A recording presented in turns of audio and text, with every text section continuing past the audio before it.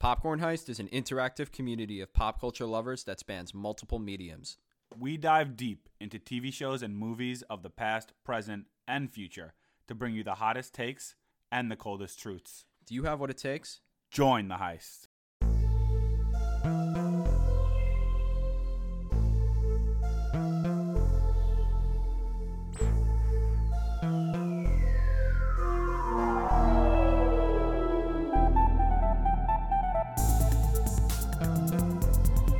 Hey everyone, welcome back to Popcorn Heist, the podcast. I'm Nick. I'm Jake. Welcome back, everyone. Back for another Marvel episode, one of our faves. One of our faves, yeah. And it's kind of the end of summer movies, if you want to think about it that way. Yes. Labor Day is here, end of summer movies. Labor Day. We're very excited for summer movie time. We got to the movies together twice. Ate more popcorn than you can imagine. So, and it's only fitting that both of those times were Marvel movies. That's true. That's very true. Yeah, it wasn't at so the. It's nice to be back in theaters. Yeah, it wasn't at the Alpine, but we'll have to save that for Spider-Man: No Way Home. The Alpine is this theater that Nick and I have seen almost every Spider-Man movie together, and it has the best popcorn known to man. It's in my neighborhood of Bay Ridge, Brooklyn, and best popcorn ever. Should be made a landmark, honestly. Popcorn Heist landmark. Yes. But yeah, I feel like it's been a while since we recorded, but we've seen each other like so much like the past month. And yeah, that's true. feels like a long time since I've seen you, but it really hasn't been a long time since I've seen you. Yeah. What have you been watching anything new lately? Besides yes, Marvel? I actually finally, aside from Marvel, aside from What If and Shang-Chi, this is the first time I've binged a show in a while. I just haven't had the time to like sit down and binge a show with hour-long episodes that isn't like a Marvel or Star Wars show. And I've been watching Ozark for the first time. Really? It's like one of those shows I've been meaning to get to for so long. And it's like I said, I've been watching a lot of like Marvel, Star Wars, nerdy stuff. It's nice to get back to like a drama show that's like more realistic fiction. It's just something I haven't done in kind of a while. It gives me Breaking Bad vibes, and I got through the first season really quick. My roommate was actually watching it, and it was one of those shows like I said, I've been meaning to get to for a while, and I was like, if he keeps watching it, I'm gonna get the whole show spoiled for me. So I have to just like catch up to him. So I've been watching it. I just finished the first season yesterday, and I've been loving it so far. Really? That's good. Yeah, to know. It's giving me Breaking Bad vibes. It's only one season, so I can't say I like it more or less yet. Mm-hmm. I love Breaking Bad, so I think it's going to be hard to surpass that. But I feel like I like every character in the show, even the ones no one has that many redeeming qualities. Everyone's like kind of sucks, but I also love all of them. It's hard to explain.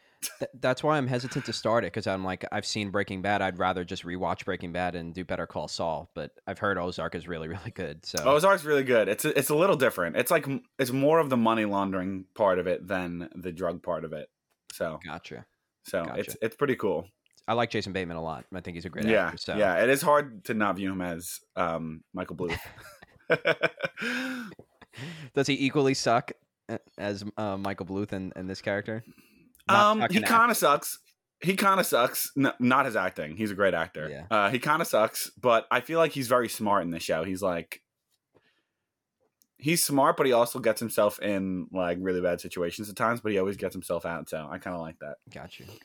Yeah. No, what have you been watching?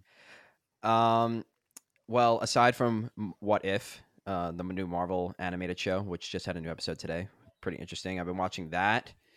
And I've been watching Ted Lasso. I don't know if you've heard of it before. I've heard of it. Yeah, I have. It's actually like amazing. It's so good. I'm addicted to it. It's on the second season. It's Jason Sudeikis from SNL and from We're the Millers and The Campaign. Isn't he like a coach? Yeah, he's like this very happy-go-lucky, like ultra positive, like Southern guy, like with a typical twangy, like Southern accent, and he gets hired to coach a top tier football club in England. Football, they call it football, but that was a really bad British accent trying to say football. But yeah, he gets hired to do that basically to sort of tank the team because the owner of the team hates her ex-husband and it's his team. So she fired him and wants him to tank the team. But then she ends up like really loving him because it's hard not to fall in love with him. And not like in a relationship way, but he's like super positive and funny and charismatic that he brings the whole team together. And it's really a great sports show because it's about football and soccer, but it's really not at the same time. It's more like the relationships and the emotional stuff that surrounds the sport. So it's not like just a comedy. It's a comedy. It's a dramedy, I would say. Dramedy. Okay. I like that. I like a good dramedy. Yeah, it's really good, and you'll like fly through it. The episodes are short, but okay.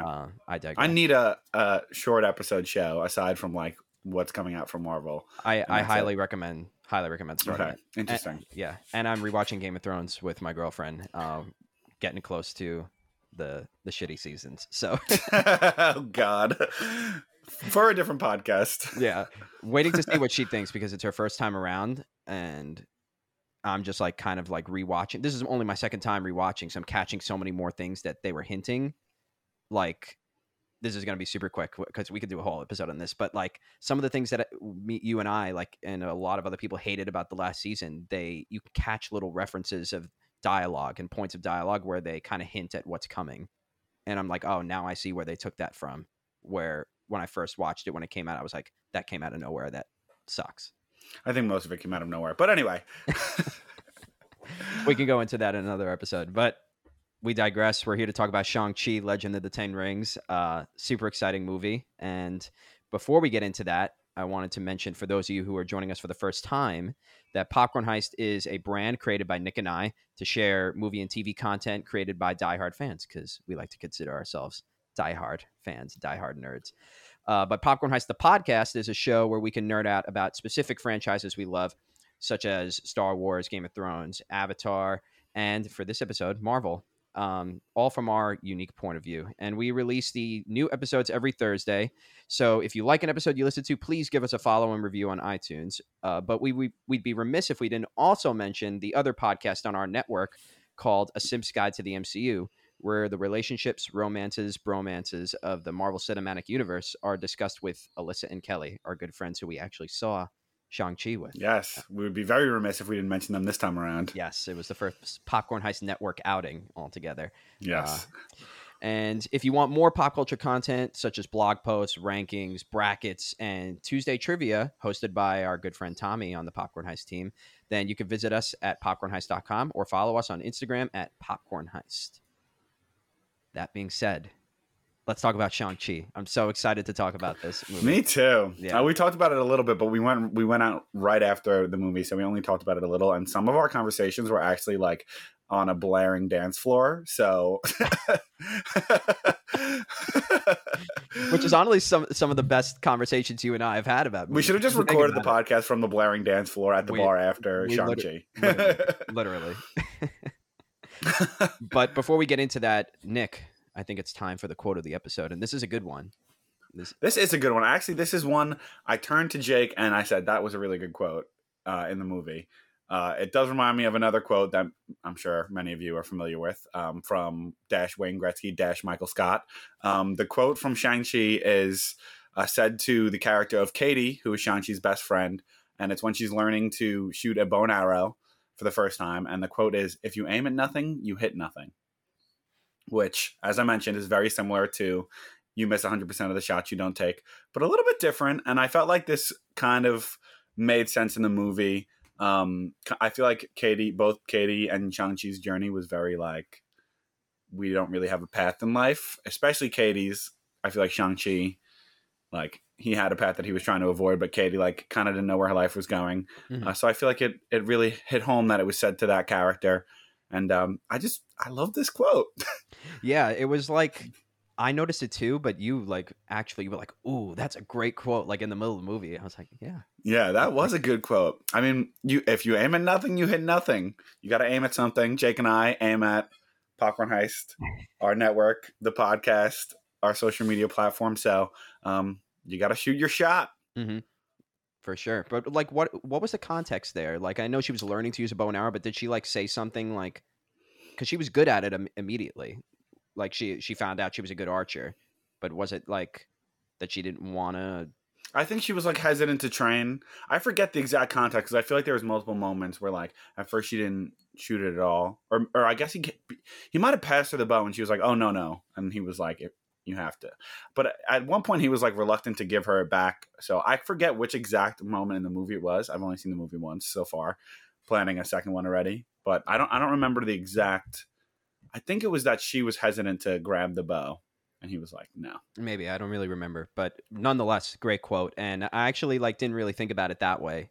The way you were just saying that, it kind of connects to how Katie like was moving through life, like didn't want to get moving. Her parents are like, "Oh, come on, you got to get a job, you got to have some direction." And same for Shang-Chi, he was kind of avoiding his whole destiny, pretty much, to confronting. Yeah, so I think it hit home. Yeah, I think it could hit home in real life too. Which sometimes for these quotes of the episodes, I feel like it's important to choose something that hits home personally and in the real world as well. So I feel like that's a good one. As many for every 5 ridiculous quotes that we have, you have one meaningful one. Yep. Yeah. I think that before we get into what we thought of the movie, though, Shang-Chi, I mean, in the comics and in the movies, has a lot of history that like goes back into the previous parts of the MCU that we should probably just touch on a little bit. I mean, if you've seen all the Marvel movies before, then the 10 Rings might catch your ear, catch your eye a little bit. If you're a comic fan, you definitely know about Shang-Chi, you know about the 10 Rings. But the actual first appearance of the 10 Rings is really what started the MCU.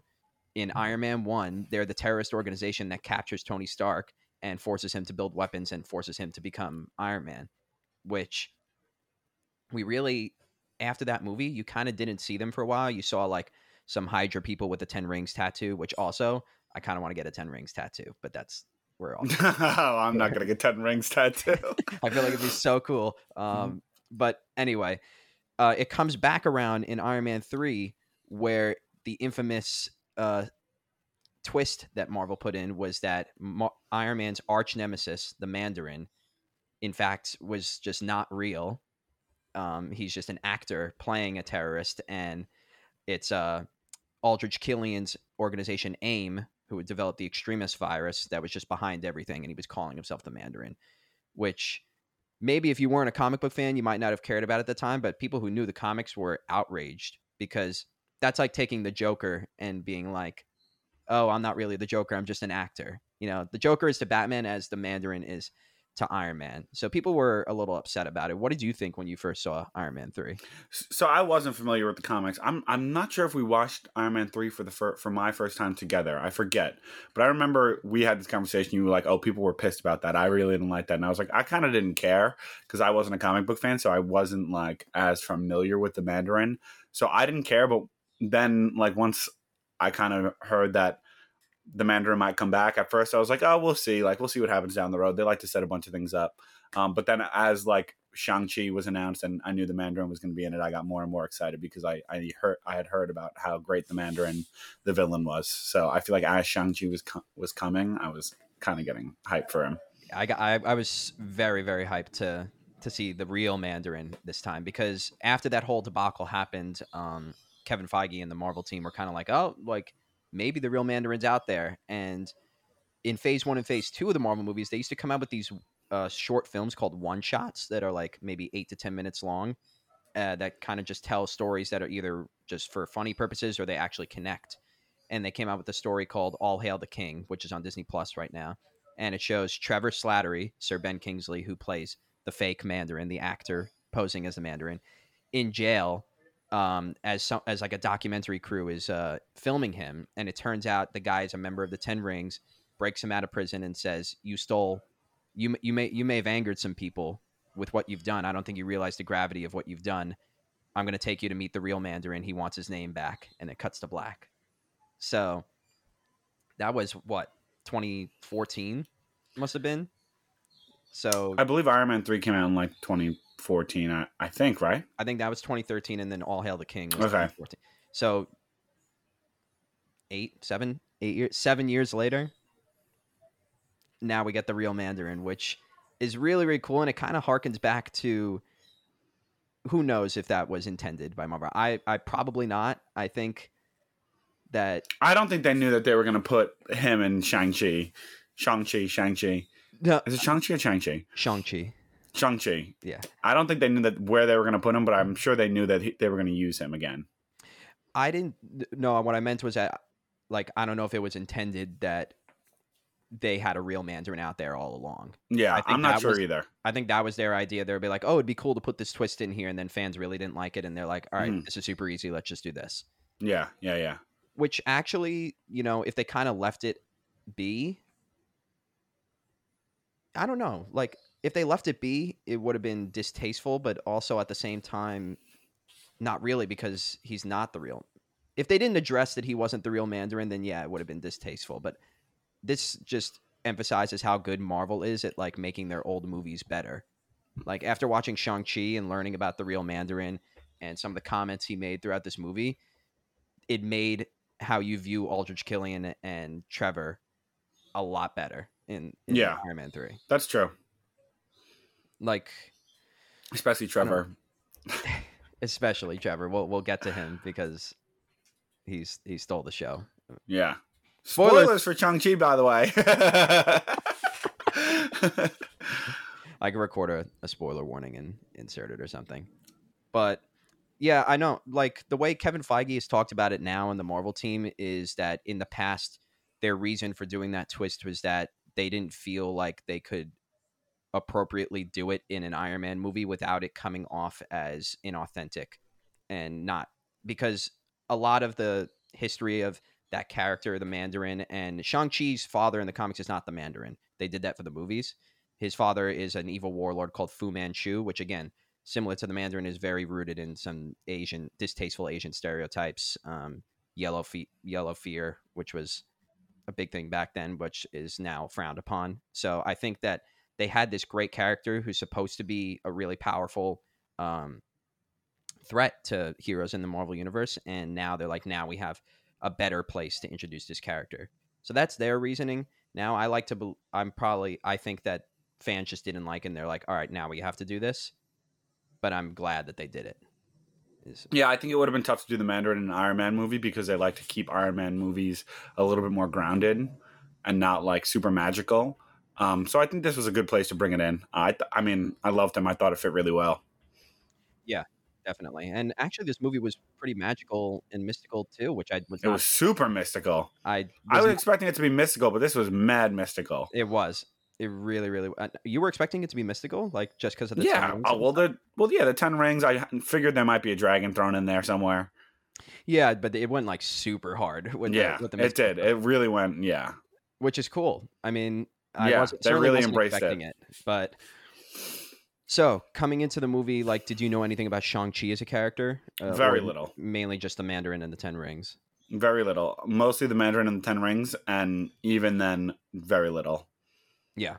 Which I liked. I feel like a lot of times I'll go into Marvel movies kind of knowing exactly what to expect. And I didn't feel that way this time. So I liked going in not really knowing what was coming. It was very refreshing. I feel like going into the Captain America movies, for example, I would always be like, all right, this is probably what might happen. Or I know a lot of it about this character. I feel like Civil War, I knew the entire plot. Yeah. With the exception of like maybe Endgame and Infinity War, I feel like towards the end of Phase 3, we were kind of in the dark a lot, which was I feel like Black Panther is another example where like I knew the general plot. I loved Black Panther like after coming out of it, but I didn't know like that Michael B. Jordan was going to come in and like want the throne, and I like knew that whole struggle was going to happen. Thor Ragnarok, I knew a lot of the struggle. Like I knew the Grandmaster was in it. I knew Hulk was going to be in it. I knew Hela was like the main villain. Like I think I went in knowing a little bit more of the structure of the movie. This one I really had no clue. Yeah, and especially even a lot of the characters you've actually heard of. Like before they announced Shang-Chi, I did not know who he was, which is again, it made it all the more refreshing because I was kind of experiencing it authentically for the first time. Whereas I have been feeling with the past few Marvel movies, aside from Endgame and Infinity War, that I go in and I'm like, I kind of know what to expect.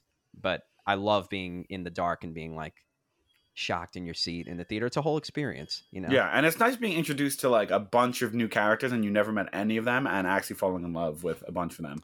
Yeah. I feel like I liked a lot of the characters from this movie. Mm-hmm. Because I think maybe if you're familiar, you kind of go in with certain expectations of how they're supposed to act, which is kind of a toxic nerd trait, is that we all think we know how characters are supposed to act, which sometimes we know our characters, but we're not going to deny that that's a a toxic nerd trait out there, and going in without knowing the character at all, I feel like is a better experience. I don't know. I immediately fell in love with a lot of the characters in this movie. Yeah, I feel like it's not better or worse, but it's just different. It really was refreshing to like go into a Marvel movie really knowing nothing, not knowing any of the characters, and actually getting to like just experience everything going on. Yeah, yeah.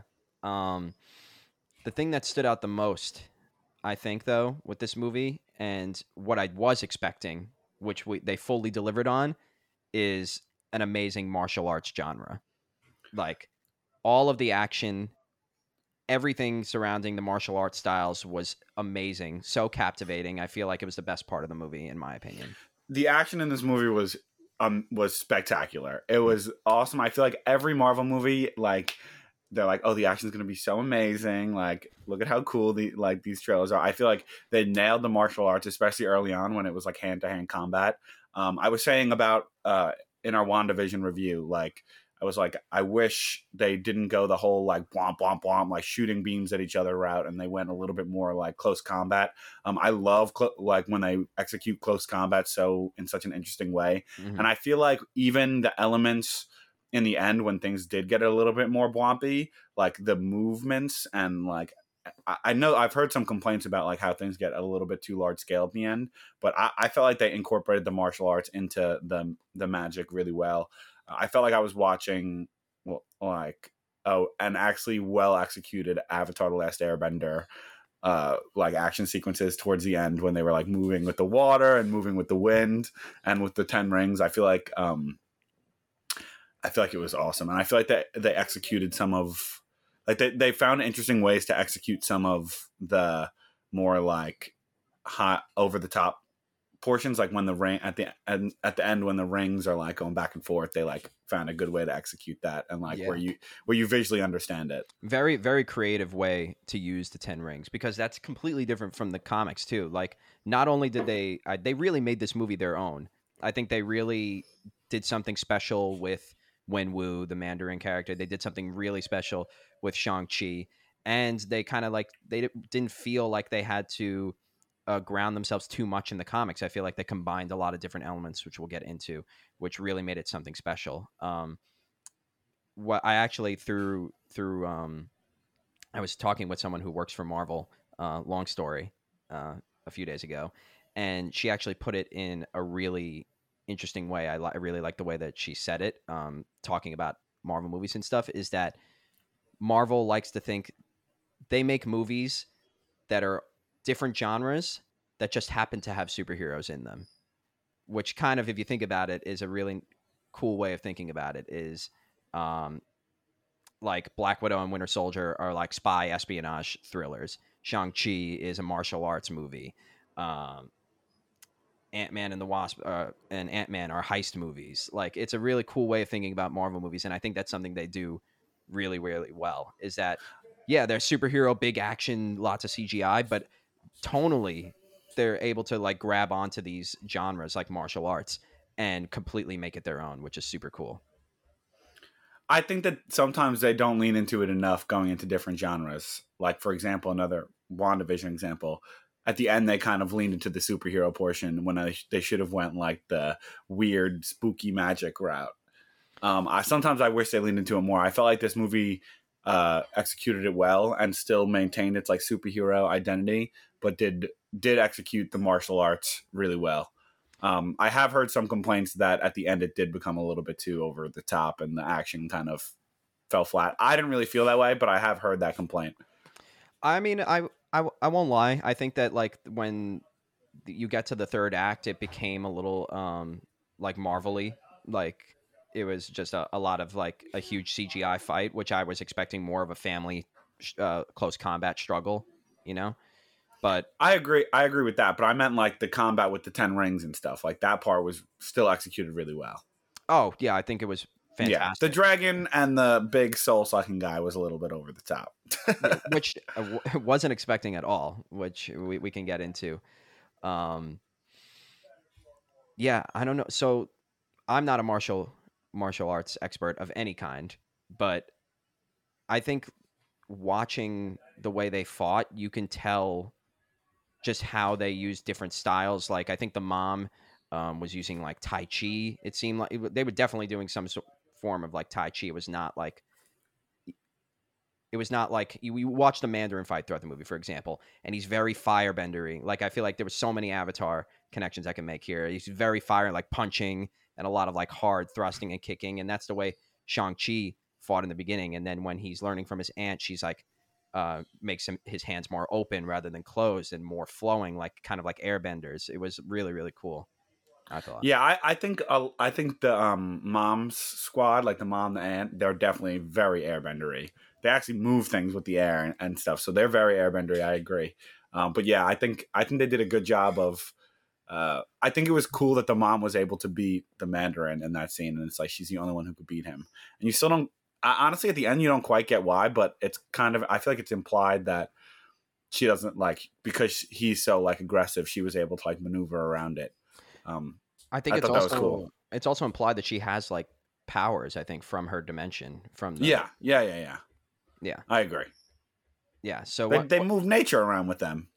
Yeah, literally. I think she was literally had airbending powers. Yeah, I think you pretty much did. Yeah, and a lot of the fights, especially the one with Wenwu versus his wife, and then in the end, when they're sort of when Shang-Chi is kind of fighting with the dragon against the Dweller in Darkness, it reminded me very much of the Zuko and Aang Dance of Dragon, like when they're relearning firebending from the dragons.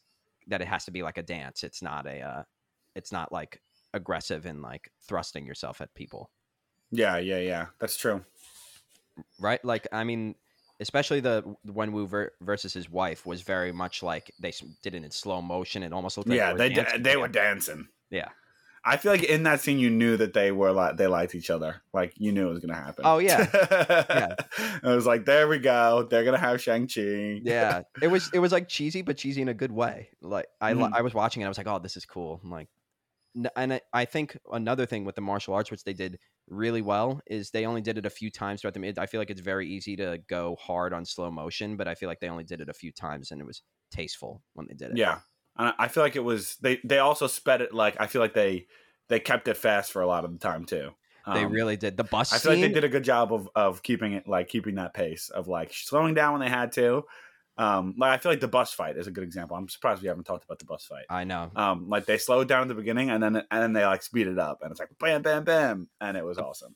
The bus fight was so cool. That's probably one of my favorite fight scenes of all time because, like you said, it does close combat so well, and they're not afraid to. I feel like they did a lot of fast moving, but it was also not hurting. You know how you could watch fight scenes and sometimes you're like hard to track, and you're like, I feel like this is jumping around a lot. I'm trying to follow it. He did so many fast movements, but I felt like you were following everything. It flowed so well. Every move felt like it made sense, and they weren't like cutting away and everything. They like actually executed it really well. Yeah. And I feel like they incorporated Katie in a cool way too, where she was like driving the bus. Definitely. Yeah.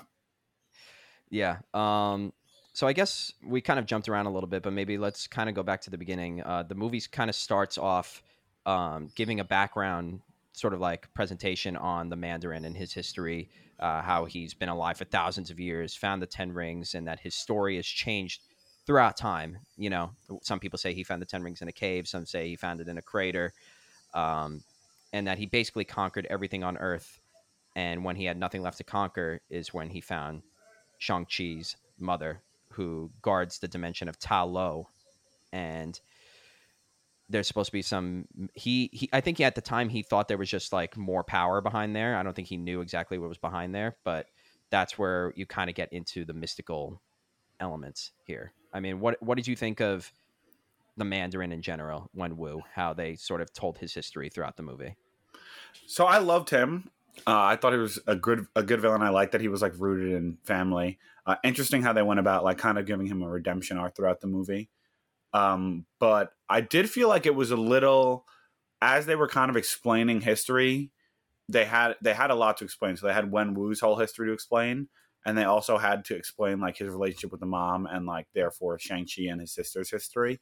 And I did feel like I was like a little bit jumpy at the beginning, like the way they were like they had to kind of go back and explain like, oh, he gave up the rings, but then he brought him back when she passed away, and like you weren't real like I guess they also wanted to keep her passing away like a mystery, so they couldn't fully explain that portion of it. So I felt like they were like trying to go back throughout the movie and explain different parts of the history. So I feel like it pieced together a bit oddly, but you by the end of it you did kind of get all of it. But yeah, I feel like I throughout the movie I was like, okay, wait, so what? I was trying to like piece together the timeline in my head, and it got a little bit confusing and jumpy, I will say. Yeah, it wasn't. I don't think it was as clear that when he met the mom and decided to settle down that he gave up the 10 rings. I don't. Yeah, that I feel like they didn't explain why he did that in the first place. Yeah. I guess he just didn't care about conquering anymore, and like, did he disband the 10 Rings group or no? I'm not. I was like a little bit unclear. That's what I'm wondering because it's. I'm trying to remember. I think it was. And then why did the 10 Rings kidnap Tony Stark? Because wouldn't that be like? That's what I'm trying to piece it together because I think the title card said 1996 is when he met his wife. So by the time Iron Man rolls around, he gave 14. He gave Shang-Chi 10 years to live his life, he said. And what, he was 15? Well, how young was Shang-Chi when his mom passed away? I guess that makes sense that he would be wearing the 10 rings again during Iron Man because Shang-Chi was like what, 7 when his mother passed away? When his mother passed away, he picked up the 10 rings again, and that's when he started training Shang-Chi. Right. And then Shang-Chi left when he was 14, so he trained from when he was like 7-ish till 14. So I guess it could add up. Like let's say Shang-Chi was born like between 1996 and 2000. Then his mother passed away when he was about 7 years old, so it would be between like 2004 and 2007. I think that makes sense. And then Iron Man happened in 2008. Yeah. I guess it makes sense, but it was a little bit jumpy. I was like trying to figure it out a little bit during the movie. A little bit. I would have liked one. Yeah. I think they were flashing back to like different time period. It wasn't bad because they had to explain it throughout the movie that you can't give everything at the beginning, but they had to explain like the Mandarin before he met the mother, then the Mandarin while him and the mother were together and the kids were growing up, then the Mandarin once the mother died. So I think they were like trying to give 3 different time periods, which they had to, but it kind of felt a little bit like, okay, I'm a little bit confused on what his status is. Yeah, I think what would have made it a little clearer also, which I would have loved to see, is they kind of gave you hints of it, when at the end he wants to like burn down this entire village of people. But I would have loved to see him, like the 10 rings actually make him more outwardly aggressive and more of a villain. Like I would like to see a little bit more darker elements from him that like, oh, it makes sense. Like the mom was probably like, you got to take the 10 rings off if we're going to get married. Yeah, but then once Shang-Chi gets the 10 rings, then how do you explain that? Why is he not more aggressive? Well, if they like Horcrux him a little bit, I feel like that would take away from once Shang-Chi has him. Well, then I guess maybe not the 10 rings making him evil, but I just would have liked to see a little bit more darker moments from him and her just being like stop with your empire, like it's time to start a family, Yeah, I think that they brushed over that quickly too. Like he spent thousands of years building up this empire, and then he kind of just gives it up immediately. And they also don't give you a good reason why he would ever put the 10 rings away, except like, oh, I'm a family man now. Yeah. So I think that was not really well explained. Can I say though, looks like a great dad. That Dance Dance Revolution scene. Yeah, I love the Dance Dance Revolution. Yeah, that was funny. I think one thing that I'm not sure if it was in the movie. I mean, I was paying attention the entire time, so I don't think I missed it. But I think it was a missed opportunity to not show what was in the trailer. Is he has this room of all of his screens where all of his cells are around the world from the 10 rings, and the center screen is the footage of the terrorists holding Iron Man hostage in the cave from the beginning. Yeah, I think that they didn't effectively connect the 10 rings to Iron Man 1. They connected them more to Iron Man 3, which I got, but like I feel like it's a cool thing that why did he kidnap Tony Stark, I guess, to like have him build weapons and build up that portion of the 10 rings, but I don't think that was really that clear, unless like I guess it didn't have to be, because if you watch Iron Man you see the 10 rings, but I don't know if that was that clear either. Yeah, I guess they were trying to like separate it. Separate it, and also be like, we don't need to just because this happened in previous movies doesn't mean we need to focus on it the entire time. I think they wanted to focus on Shang-Chi and sort of redeem the Mandarin a little bit. Yeah. But I think it would have made him like a bigger picture villain if they explained that he really started the whole MCU. It would have, yeah. I would have liked that a little more. But I was a little taken aback by how how redeemable he kind of was at certain points, you know? I was like, I feel like he wasn't always consistent. Like, you're not a bad guy, then you get redeemed, and then you're a bad guy again, and then you get redeemed again. I feel like he like made a bunch of 180s. Well, I don't know if he was like truly redeemed. I think he was still like kind of a madman, but the only thing that really kept him sane was his wife being around. I think he's like not a good person. Yeah, I think so too. But she knows that too. In the story, she's telling Shang-Chi, she's like, this bad man. Yeah, you're right. But like, that's your dad. Like that's how the whole like movie starts. And she like tells him it's his dad too. It's a little bit weird. Yeah, I kind of didn't realize that, actually. Yeah, it's a little weird. Yeah. I mean, yeah, but then from there on, you like it was very much not on the nose the way they were like, this guy's evil, this guy's a horrible person. Like, it was very much things surrounding him. Like, obviously, like when in the beginning, he's clearly like destroying countries and stuff and like taking them over, and has like the whole menacing get up and everything, which was really cool. And then when his mom, when Shang-Chi's mom passes away, you clearly like see his men like beating him and like forcing him to fight, which clearly is very evil, but it wasn't a lot of on the nose, like hands on, this guy's evil, which I would have liked a little bit more of, in my opinion. Yeah, I think you get the point that he's evil. I think it was hard to balance, like, oh, we're going to redeem him, but he's really evil. Yeah. I think they had to walk that line. But overall, I think it was a smart choice rather than just making him like a mustache twirling, like I like that they redeemed him in the end, and yeah, I like that they made it a family struggle. We got another daddy issues. Yeah. In the house. I mean, so many daddy issues. So, what did you think of?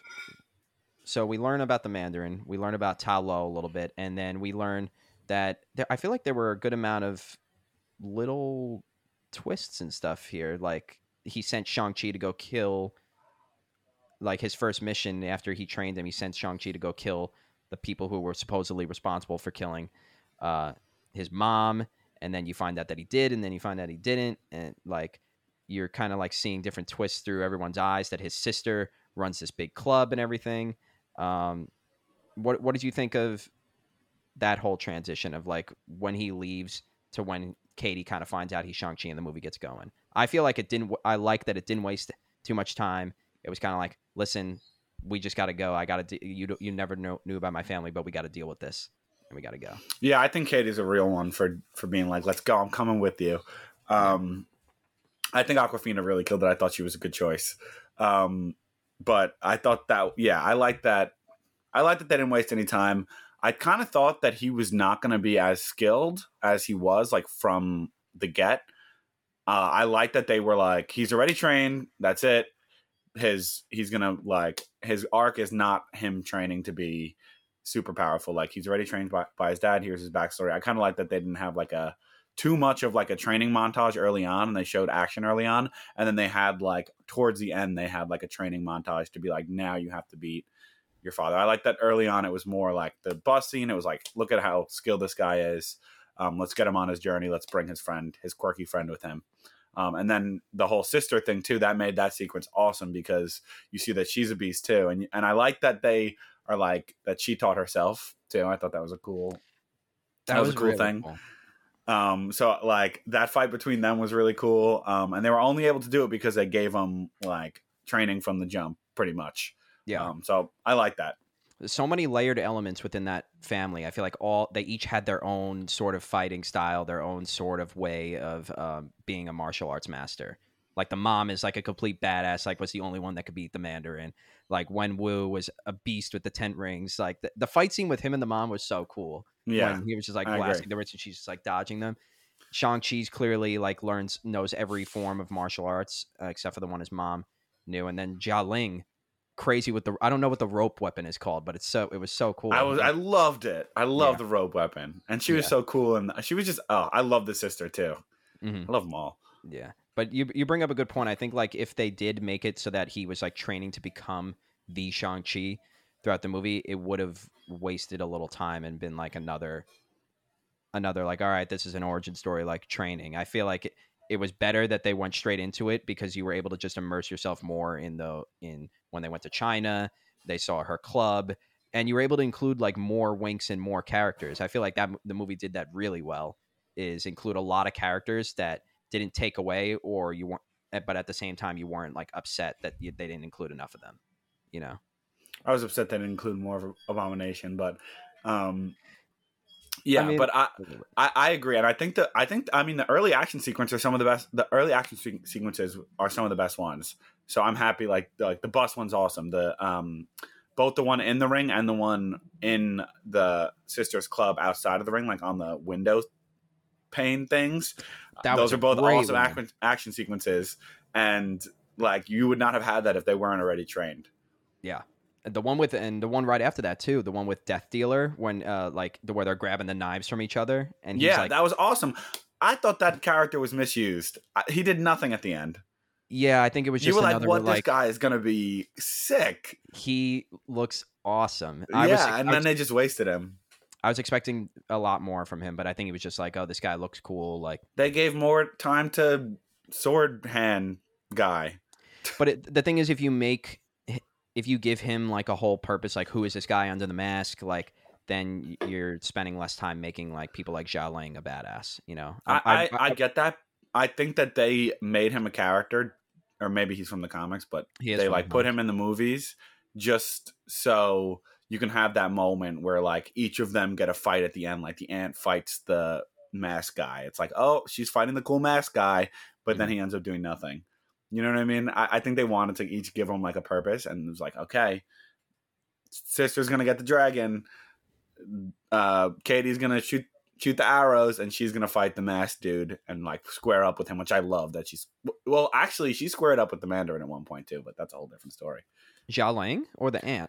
The ant. She like squares up to fight him, and then he like just keeps walking, and then yeah. I love that. She was like, "Come at me." I love that. they were really cool. But anyway, we're skipping around. Yeah. No, I mean, I would have liked to see a little more of the Abomination. Obviously, but we're gonna get him in She-Hulk, so it's not like I was that upset about it. Wong, let me tell you, Wong is rising up there. I mean, he's always been a favorite of mine, but this is maybe my favorite. This is maybe my favorite Wong showing, even though he was in so little of it. Yeah, he's just like steals every scene he's in. I love him. Yeah, he steals every single scene he's in. I feel like in Doctor Strange, he's like a little bit annoying. He's like the mean librarian at times. He's like a little bit funny, and then he's kind of sidelined in everything else so far. But he was like great in this movie. Yeah, he was great. A great like low key addition, but also big enough that you're like, all right, Shang-Chi's gonna like join the Avengers. Yeah. And you kind of get the little winks, which I pointed out to you in the theater. In Xiaoling's club, you see on the lower level fights a guy from Iron Man 3, the extremist guy, like with the fire powers, fighting a Black Widow. Like the girl he's fighting is a Black Widow. Oh, I didn't realize it was a Black Widow. Yeah. That's cool. I like that because it's like all these freaks are like all this freak stuff has happened throughout the MCU. Something like there's going to be leftover people who have these powers or have these like abilities that are going to be somewhere. So I like that there's like kind of a fighting ring of all of them. I feel like it was the Earth version of the Grandmaster's Coliseum. Definitely. Yeah. It kind of like a little bit Cantina vibes. Like it was like Marvel's own version of like a Star Wars cantina, not in a bar sense, but like where you're going to find all these like scum and villainy and stuff. It was very much that vibe for me. Yeah, and I like that it was run by the sister, and I think we'll get to the post-credit scenes later, but I think it like kind of is a stepping stone for the post-credit scene where she like already has run like this own ring of her own. Let me tell you, for characters that no one ever knew, I mean, like she too is rising up there. Like she was one of my favorites coming out of the movie. She was. I came out of the movie. It's like the first thing I said to you. I was like, the sister was my favorite one. She's so cool. She was so cool. Just from this first movie, I mean, almost as good of a sibling dynamic as Thor and Loki. Almost. I really know about that. Almost, I said. Not doesn't beat it, but it's close. I don't know. I feel like them as a duo. I love them together. Oh, I did love them as a duo. Yeah, and I like that they have like I feel like Thor and Loki don't have that much of a complicated past before Thor. Like, he just thought he was like, everyone just thought Loki was like kind of a good guy, it seemed like, in Thor. Mm-hmm. And then he turns into a bad guy. But I feel like this gave like a lot of weight to their relationship of like from prior to the movie. Like, they have a complicated relationship going into like the current timeline of the movie. Yeah, I like that. Yeah, I like that a lot. Adds too. to the family dynamic. Definitely does. Definitely. Then after that whole fight scene, when Wu finds them, which again is another like little hint that he's super powerful. I think when he finds them, they're like, "How did you know where we were?" And he's like, "I always know where my children are. I always knew where you were." Which is like, all right, this guy like is super powerful, but it wasn't like he's not just powerful in a Womp way. He's powerful because he's got all these little birds. I like that he was like rolling up in like a nice white suit too. He's like a very he was fly. Like, yeah, he's not again like I think they did a really good job updating him from how he is in the comics, like very like mustache twirly with like all the 10 rings are like rings on his fingers and stuff. The decision to make them bracelets was awesome. I hated it at first and I ended up loving it. The bracelets were so cool. Yeah, so cool. So we get back to Wenwu's compound, and he like wants Shang-Chi to take his place, which again was one of the other confusing things where I was like, does he want Shang-Chi to like replace him? Like, does he want him to use the 10 rings? Like, I was a little confused at that. If he wanted him to succeed him, or if he just wanted him. Maybe he wanted yeah, that was confusing too. Like, is he like, okay, it's time for me to put the rings down, or is he like, you need to be there in case I lose the 10 rings? But then again, he wouldn't think he's going to lose the 10 rings. That was a little confusing too. Yeah. Maybe he just wanted him to be a little assassin for him. Maybe, probably. Be my little assassin. Ha. Is that from something? Is that no. Sounded like something a grandmaster would say. Like, no. And then we get the great conversation, which is our first, one of our, not the first, but another wink at Iron Man 3, where he kind of like addresses the stuff of the past, where he's introducing himself to Katie, and he's like, names are very important. What's your Chinese name? They take you back to who you are and your history. And he's like, I've had many names throughout history. Some of which are not very, I forget what he says, but he essentially says something like, some of the names I've been given and some of the ways people have talked about me are not very, he didn't like it very much. And he was like, oh, I forget how he said it. He was like, some terrorist, years ago, a terrorist tried to use my name. And you know what he'd called me? A chicken dish. Because the Mandarin, his real name's not the Mandarin. And he's like, and after all that debacle, he made people afraid of the color orange. Because like a Mandarin orange, which I thought was like a great conversation, where he was just like, who do these people think they are? Like, I'm Wenwu, like I'm the leader of the 10 rings, and like people could just like drag my name through the mud and think that I'm this actor who is Trevor Slattery from Iron Man 3. I kind of didn't love that his name wasn't the Mandarin. He was like mad about it. I feel like, what was the whole point of that whole thing from All Hail the King? Like, oh, you stole his name, but like he didn't. I guess he stole his mantra, like he's the 10 rings leader. Like you're misrepresenting him, Yeah, I didn't love that. I don't know. It was like weird. Like, is he the Mandarin? Is he not the Mandarin? I guess he is, because he's the leader of the 10 rings. But I don't know. That was a little weird to me. I liked it. I mean, I didn't really. It doesn't take away from this character, but it was a little weird. I think he was just trying to say, like, when they said like you stole his name, it's like you're pretending to be Wenwu, but you're like misrepresenting him, and you're like dragging his name through the mud. Like, yeah, no one's allowed to like impersonate the Wenwu except for himself. Yeah, I guess, but I liked it. I thought I'll deal with it. And then his real motivation, which is where it gets super mystical, is that this whole time he's been hearing his wife talk to him from her dimension, which it turns out the thing she was guarding when they first met was a portal to another dimension called Ta Lo. And they're trying to wait for the forest to open up so they can get to a path so that they can get in safely, where I was like, all right, different dimension, like, hold up, like, what is going on here? I was a little like, I did not expect this to happen, but I was kind of like, all right, I'm letting myself go with it. And as they got through with it, I was like, okay, this makes more sense. I thought they were literally going into like a Doctor Strange dimension or something. Yeah, I thought they really went for it with the dimension. I think it got a little bit MacGuffin-y at that point. Like it was like, oh, we have the two necklaces and we put them in the dragon, and then it shows us the path to the new dimension. I was like, did the mom really expect them to like combine theirs and put them on the dragon's eyes? Like, how would they know to do that? She was like, it'll always lead you home. I thought like the necklaces themselves were gonna like show them the way. I feel like it was unclear how they would use the necklaces to then put it in the dragon's eyes to then get the path. But whatever. That scene was the way it looked was really cool because I liked that cool. all the water came out, and I thought that was really cool.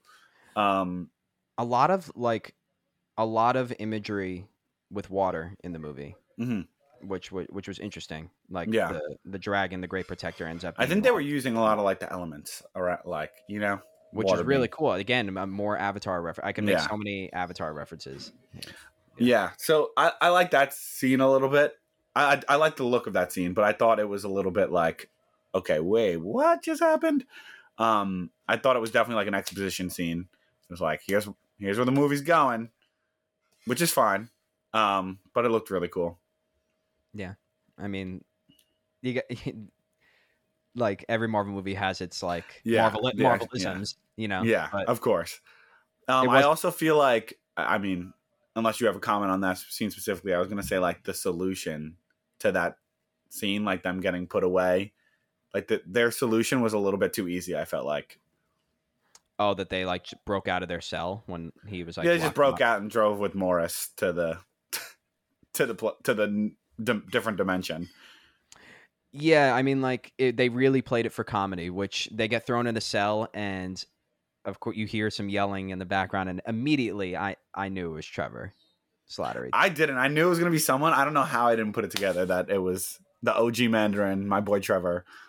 I coming into the movie, I was like, if they don't address him or at least just like show him in a passing by moment, like I was like, oh, they could even like make it the opening scene, like the Mandarin like dealing with Trevor and maybe killing him or something, but I don't know. Like I loved it. I love that scene. Jumping in my seat. I don't know how you didn't. I was like tapping you. I was trying to. I didn't want to tap you. I didn't want it to like in the theater. I love that scene. I didn't know how I didn't know, but I love that scene. That scene with Trevor, and that was one of my favorite scenes of the whole movie. I thought it was hysterical. I thought they really leaned into that reference to Iron Man 3, which I liked, but without like being like, oh, this is the guy from Iron Man 3, and it made sense. Him and Morris were the best duo of the whole movie, one of the best Marvel duos ever. When he's like, they really like, he's such a good actor. They play up how crazy he is, like how funny he is. He's like in one scene in Iron Man 3 and it's not really that funny. And then he's really funny in All Hail the King. And then in this, he's just hysterical. When they're like, oh my God, what's that? And he's like, oh my God, you could see Morris? I thought he was my hallucination. I thought that was so funny. Yeah, it makes me want to go back and watch Iron Man 3 now because I feel like I'll view Trevor differently. Yeah, definitely. Yeah. I do feel like the whole thing with Morris, how they solve like getting to Ta Lo, I felt like that was a little bit too easy. I'm happy they like put Morris in there and had his like duo with Trevor. Like I love that, so I don't want to like take away from that. But at the same time, it was like, oh, here's this animal that your father only Trevor can understand. And, yeah, like only Trevor can understand, which was funny, but I don't mind that. But it was like, how did he come back with the dad? Like, did the dad capture Morris and bring him back at one point? That was a little confusing. Like, did he come back with the mom? And then like, how is he able to? He just from there, so he knows like the path there, and they can just drive through it. I mean that makes sense because he's clearly connected to that dimension because he's like a magical creature. You know, I almost wish they could. I wish they like went back and had to get their necklaces and then like gave them to Morris, and then Morris could bring them there or something. Like, give another step there where it's not just like, oh, here's this creature and here's how the path there. Yeah, I can agree with that. But that's kind of something that just like I didn't really take me out of the moment. In the moment, I was just like laughing because it was hysterical. You know? Yeah, but I feel I mean that scene's amazing. I just felt like the amount of time between when the dad figures out how to get to Ta Lo and when the main squad gets to Ta Lo is like so short. It's like he's been spending his whole life trying to get to Ta Lo. Probably knows where Morris is. I guess Morris wouldn't help him, but like they just find this creature and get there before him. I think that the reason if they didn't do that and they took more time to get to Ta Lo, then the third act would have been it would have suffered a lot. That's true. And Because the second act was already getting slow, but you like know what if I you mean. It was a quick solution. no yeah because if you're gonna introduce this whole other dimension, you gotta like devote enough time to it. Otherwise, we would have left the theater being like that came out of nowhere. You know? Yeah, but I feel like it can't be too easy to get to either. Yeah, but I would rather that and then have like a more meaty third act, like where you're explaining the history of the dimension and stuff. Than like you know. Yeah. Yeah. But anyway, But I digress. The scene I was after that was a great action scene when they were in the car too.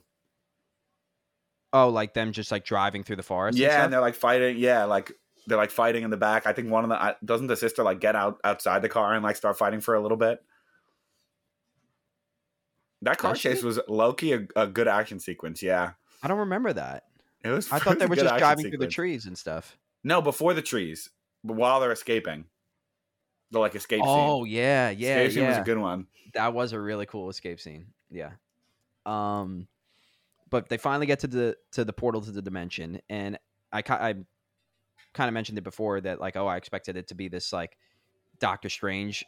I think they're very clever the way Marvel does this. Is that the same design language that they used for the portal? It looked like a sling ring portal. It was made of water when they came out of it, which was interesting. Like I wonder if Doctor Strange and Wong know about Ta Lo. Which they could. I'm sure the ancient one did. Yeah, but she never told she did her job. Anything. She did a job. She did her research and then told Doctor Strange nothing. Yeah. And then all these like magical which was kind of cool because the big lion dogs that are in it are called Fu dogs, and you know what they actually are is like if you're I don't know, like in Chinatown, or if you go in front of a building, there's like those stone lions in front of buildings like that. Like those are actually they have those all over Chinatown in China. That's cool. What those are meant to be. They reminded me of a mixture of Aslan and lion turtles from Avatar. Yes, yeah, they were a lot like lion turtles. Yeah, one of I love the quote where the horse thing like stops in front of the car, and Trevor says something along the lines. He's like, "What's wrong with that horse?" Trevor was great, and every line he had was funny. I was expecting it like. You would think that at that point you're like, all right, they're leaning into it too much, but I just loved him the entire time. I know. And then I feel like once I got to Ta Lo, like everyone was training, it was super serious. There was a lot of emotional scenes. They definitely sidelined him for that, which was good. Like I didn't need a quip from him. I feel like actually at that point, once I got to Ta Lo, I feel like they gave Katie. I was expecting them. I think I said to you after the movie, I was expecting them to like Darcy her and like just make her a comic relief character. But once I got to Ta Lo, I feel like she had a lot of emotional scenes. Her training was like cool too. They actually like made her a character that was part of solving the issue, and I feel like they gave Trevor the comic relief moments, and they kind of like took him out of the moments that they didn't need like a quick Marvel typical quip that would like take you out. I feel like they did a good job of like passing the comic relief torch a little bit to Trevor and actually giving Katie some emotional moments with Shang-Chi and moments with her like trainer and moments with the ant. Yeah, to be honest, like very well balanced comedy for Marvel. I feel like none of the jokes really fell flat for me, and Katie was one of the best supporting characters I've seen in a Marvel movie in a while. It's a non-powered one. Yeah, you know? And with getting Awkwafina, I thought it was going to be like all comedy from her, but they actually gave her a lot of great scenes, and I feel like she actually like helped prop up the Shang-Chi character, and she was like one of the best besties Marvel has. Definitely. And and her and Shang-Chi, like it's not a love story too, like which is cool. I was like I didn't know if they were going to go that route, but I'm glad that they didn't. It's refreshing. Yeah, I'm glad too. I always say you don't need a relationship to be solidified in romance. Yeah. And then another thing, which I want to see what you thought of this, is that what did you think of like once they met the ant and everything, is they started going into even more history of like now this dimension has history of the war with the Dweller in Darkness and the Great Protector Dragon. I felt like that could have been shrunk a little. I don't know about shrunk. Like I think the whole thing with the Soul Sucker kind of fell a little bit flat for me, and I think that like that kind of that whole history was like a little bit weird because of that for me. And they like really wanted to bring in dragons, and they needed like a evil version, and they also wanted to redeem Wenwu, so they had to like explain, like they had to like weave that into the whole reason for Ta Lo being there. When I don't know that that was like needed. I needed like a little bit of like their history, but it was very much like here's more exposition to drop on you like very late in the game that really makes it like, oh, there's like this big monster over there.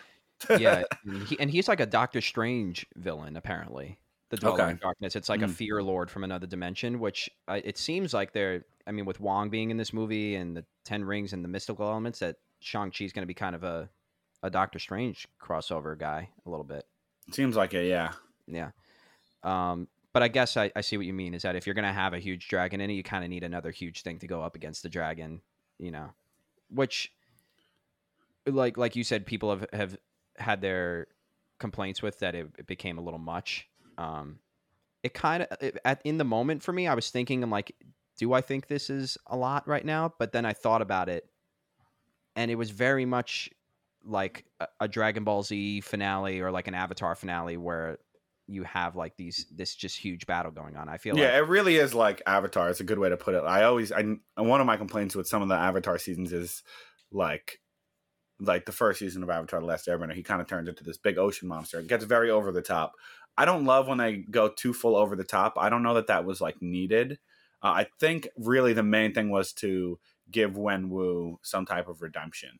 Like they needed a big monster to like Wenwu to like sacrifice himself to. You know what I mean? So I think that was really the goal of it. I think if they could have used a dragon in like a way, because they were talking about earlier in the movie, like embracing like the dragon gives the Ta Lo people like their power. They could have had him like a dragon, like Shang-Chi like speaks to a dragon or like get some type of power from him or something like that. I don't think they needed the dragon to like be in the middle of the fight. I did think it was a little bit too over the top. I think love the fight scenes between him and Wenwu though. Shang-Chi and Wenwu. Sick. They were the sick. rings. Oh my god. So and when Wenwu just had the rings and Shang-Chi had like the staff and he was like smacking the rings away from him. That was so cool. Was I feel like that whole last fight sequence was all like awesome. Katie got her moment with shooting the Soul Sucker, which I didn't love the Soul Sucker, but Wenwu got his moment when he like gave Shang-Chi the rings. The whole thing with Shang-Chi and the father was awesome. Like when they punch each other, when he punches Shang-Chi into the water, and then I loved when they were like flying with the rings, like they would go boom and like shoot them down and just fly up, and they like come right after. It was so cool. Like I thought the rings were used amazing, and they were stepping on the rings at certain points. Like really cool, like very creative choreography and very creative. And I loved like that they were changing colors when they would like switch ownership too.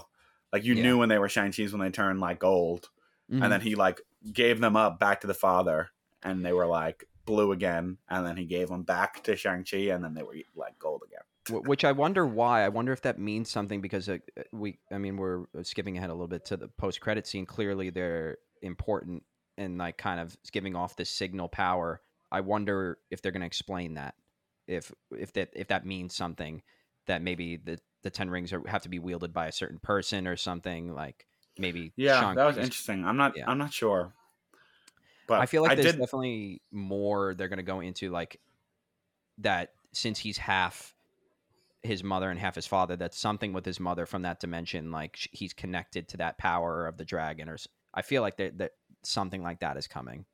Yeah, I really don't know what was going on with that ownership, but I thought it was just an original way to do it, like that they would change colors immediately.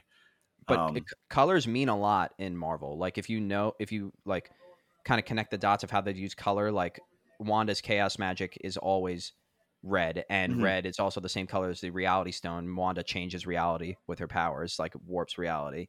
Time is always green. Like soul sucking powers are like like kind of have a purple hue to them, like Agatha Harkness. And that's the power, like the Power Stone. You're stealing power from people. Blue is usually space, and I think like the wizards are usually orange. And I think gold energy is like cosmic power, because you're like Captain Marvel's is gold. The Eternals in their trailers, like Icarus's heat vision is gold. So I don't know if the colors play in the same way here, but it's interesting to think about. I don't know. Yeah. Yeah. Could be. Could be. But yeah, I just love that they were like changing colors and like when he like circles them and they turn gold for the first time. That was so cool. It was so cool. Um, You know what was one of my other favorite things about this portion of the movie is that they introduce another material that's not vibranium for once. Is now they have dragon scales, which oh now yeah, you don't have to be like, all right, now Shang-Chi needs a vibranium suit, you know? Like yeah, he's got yeah, the yeah. dragon scale suit, which And is cool. it makes it very like Game of Thronesy, Skyrim-y. Like dragon scales are always the most powerful thing. So I Yeah. like that too. It They was- really leaned into the whole mythical thing here and dragons and all the mythical creatures that were around. which is cool because like he has his own self-contained history now, in sort of in the vein of Black Panther, Mhm. where I feel like now he clearly, according to the post-credit scene, is going to join the Avengers, but he has his own history that's been built, that's been carved out so well in this first movie that now they can sort of go into that more in Mhm. the sequels. You know, I'm excited to see more of that whole side of the MCU. Agreed. Do you want to talk post-credit scenes, or you want to go to the report card? Let's talk post-credit scenes first, and then we'll get to the report card because they feed into the report card for sure. Okay. Also, before we get to post-credit scenes, I did love. I was this part of the mid-credit scene when Wong grabs them from the restaurant, or was that the last scene of the movie? Was that in the mid-credit scene when he's in the restaurant with the friend? Because I feel like I actually loved the scene when they were in the restaurant explaining to the friend, and then like Wong comes and grabs them. Yeah, I forget if that was in the movie or if that was a mid-credit scene. They step through the portal, and then it cuts to black, and then That's the what I first thought. post-credit scene is there. Okay. Like That's what I thought. Right. I actually love the scene with the friend. I thought it was so funny because like she doesn't believe them, but also like it could happen in that world. So she's like, I guess it could happen, but like, come on. And then like Wong just comes in and their jaw drops after like it's mirroring the scene when she was like telling them they have to do something with their lives. I love that scene. Yeah. I hated the friend. She was so annoying. Stop judging. I wonder, like, I guess the general public knows about wizards, apparently. Yeah, I think so. Yeah? Okay. I think they do now. It's interesting to think about, like, because in WandaVision, they were, like, talking about the battle in Endgame. I guess the general public, like, really knows what happened, kind of. Yeah, I'm not really sure the extent of, like, if they know that there was wizards there, but I assume that's, like, not really a secret. I don't know. Who knows? But post-credit scenes, let's go. Yeah, so they step through the portal. Wong comes out and asks for Shang-Chi, and he asks if he has the rings. Like, specifically asks, do you have the rings? And goes with him to the Sanctum, and they're on a Avengers Zoom call with Bruce Banner and Carol Danvers, Captain Marvel, which Bruce Banner is not Smart Hulk. He's not Hulk anymore. I know. He's still in the sling. He's just Bruce Banner now, which... What's going on with the Hulk? I don't know. They got to explain that. That really doesn't make any sense. I like meant to watch a YouTube video on it, and I was like, honestly, I'm just gonna let them explain it because they better. They have something they're doing. Yeah, She-Hulk. I mean, I guess they're gonna explain it then. I don't know. They just jump back and forth with them too much. A little bit. I don't know why they didn't just leave him Hulk for this one. Too much CGI. I don't know. I guess, but it was actually kind of funny when she was like, Bruce has my number, and like dips down. He's like, I don't have her number. Did he say that? Yeah, that's really funny. He was like, she does this. I don't have her number.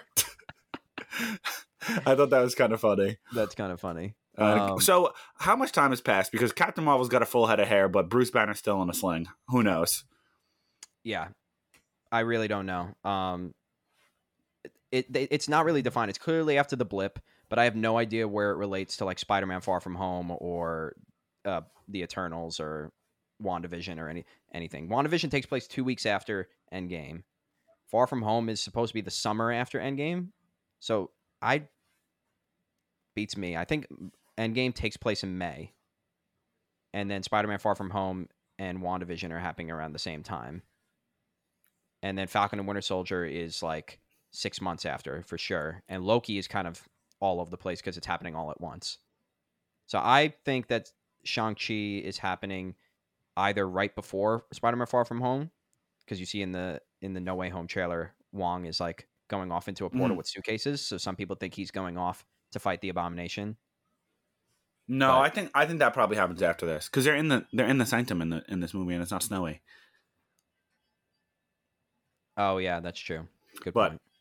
Yeah, I think this is close after Endgame, and this could probably be one of those situations where, like, earlier in Marvel, like, it's like Nick Fury's big week, like Thor 1, Captain America, like Nick Fury fighting Captain America, and like the Incredible end Hulk. of like they all happen in like the same week. So I think it could be something like that where they all happen around the same time. I don't think it's really going to matter that much, honestly.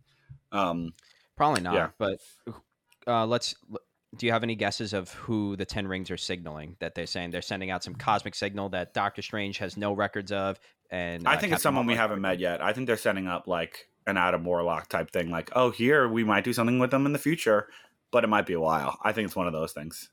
I think. Well, there's a theory that it's signaling the Celestials because the Eternals movie is coming up, and there's 10 Eternals, one for each ring.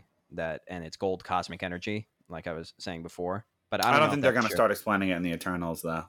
I think in the comics, the Ten Rings come from the McLuhans, which are a race of space dragons, which is a little crazy. But like, I feel like it could be signaling some sort of like dragon race. There's a villain called Fin Fang Foom, who's like this huge dragon. Yeah, that could definitely. I think it might be something like in the Shang-Chi sequels that is kind of addressed. Yeah, Not so much like a big Marvel Avengers level. I don't think it's like Galactus or anything. Yeah, Like no, that. I don't think so either. No.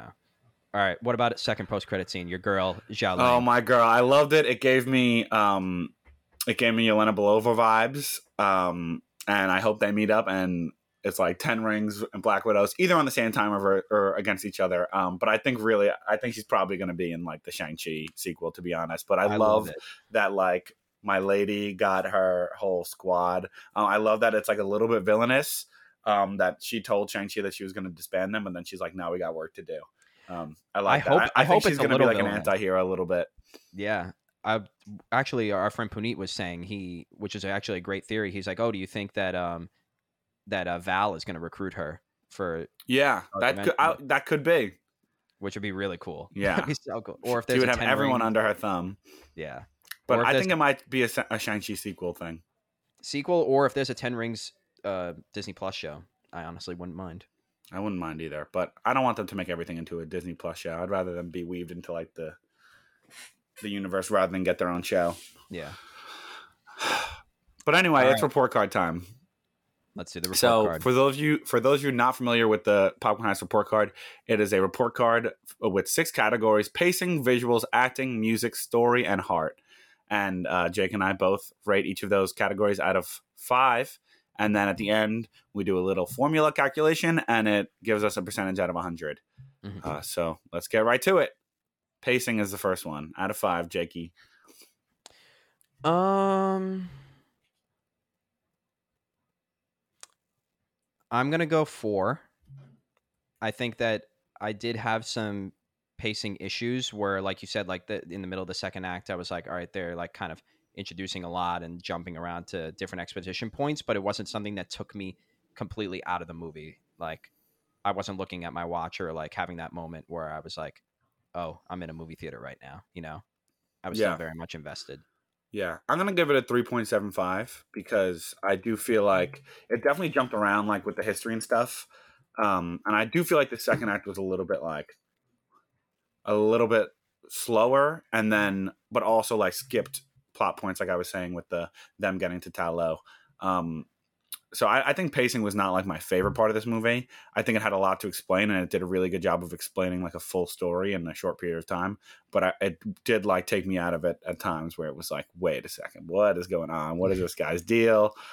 I don't really get what's going on. And there was a lot of exposition points, so they had to like explain a lot. But it's still not. They got a lot done. So 3.75. Okay. Visuals is next. All right. So question: are we including like the martial arts choreography in visuals? Yeah. Then I'm going to go 4.75. I feel like the action was amazing. Even the CGI, like maybe, I mean, you could clearly tell a dragon and the Dweller in Darkness is fake, but it didn't like look like cartoonish or video gamey to me. It all looked like pretty cool. And I just think, as we've said, the martial arts was incredible, fantastic. Probably my favorite action of the MCU aside from Winter Soldier, maybe on par with it. I'm also going to give it a 4.75.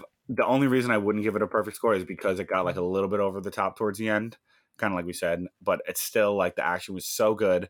probably my favorite Marvel action yet. So I'll give it a 4.75 also. Yeah. Same reasons as you. We're on the same wavelength. Acting. Honestly, 4.75, to be honest. I felt like no one was out of character or had weird dialogue, or like I said, the jokes did not fall flat. I fell in love with all of the characters, even though, as we've talked throughout this episode, we would have liked to see things tweaked a little bit. I thought that the acting was fantastic. Simu Liu is like so charismatic as the character. I can't wait to see him show up again. Yeah, I'm gonna give it a 4. I might give it a. I'll give it a 4.75. I almost gave it a 5, but wow. there wasn't any Oscar-worthy acting. But I guess there might have been. But everything was great. Simu Liu was awesome. I think he like played the funny guy, but also he played to the emotional moments as well. And he killed it with the action. And Awkwafina, I thought she was just going to be a comic relief character. They actually gave her some emotional things to do, which was awesome. The sister was great. The aunt was low-key one of my favorites, too. She's a big actress, too. Yeah, she was awesome. Like, you actually like got some great moments between her. I feel like she really like gave the sister and Shang-Chi like some of their emotional moments, so I thought she was great too. And of course Wenwu was perfect, and I like he was suave but also villainous, so yeah. I agree. 4.75. And a great glow up for Simu Liu too. Have you seen like the thing where he tweeted years ago, he's like, all right, Marvel, how about time for an Asian American superhero? Can we talk about Shang-Chi? And he's not known for anything, and then now he's like a huge star, which I love that. Music is next. So music, I love the music in the trailers, and I was expecting it to be like I did like the music in the movie, but I expected it to be like on par with the trailers, which when I watched the trailer I was like, oh, this is good music, like really blending different styles and genres, which was really cool. It wasn't anything that I was like came out of the movie like, wow, the music was amazing. I'll give it a 3.75. Yeah, I'll give it a 4. I agree with you. There was like one or two moments where I was like, that was awesome, but it wasn't like throughout the whole movie that I was like, the music is like really the strong point here. So I'll give it a 4. Okay. Story. I'll give story a 4. And why is that?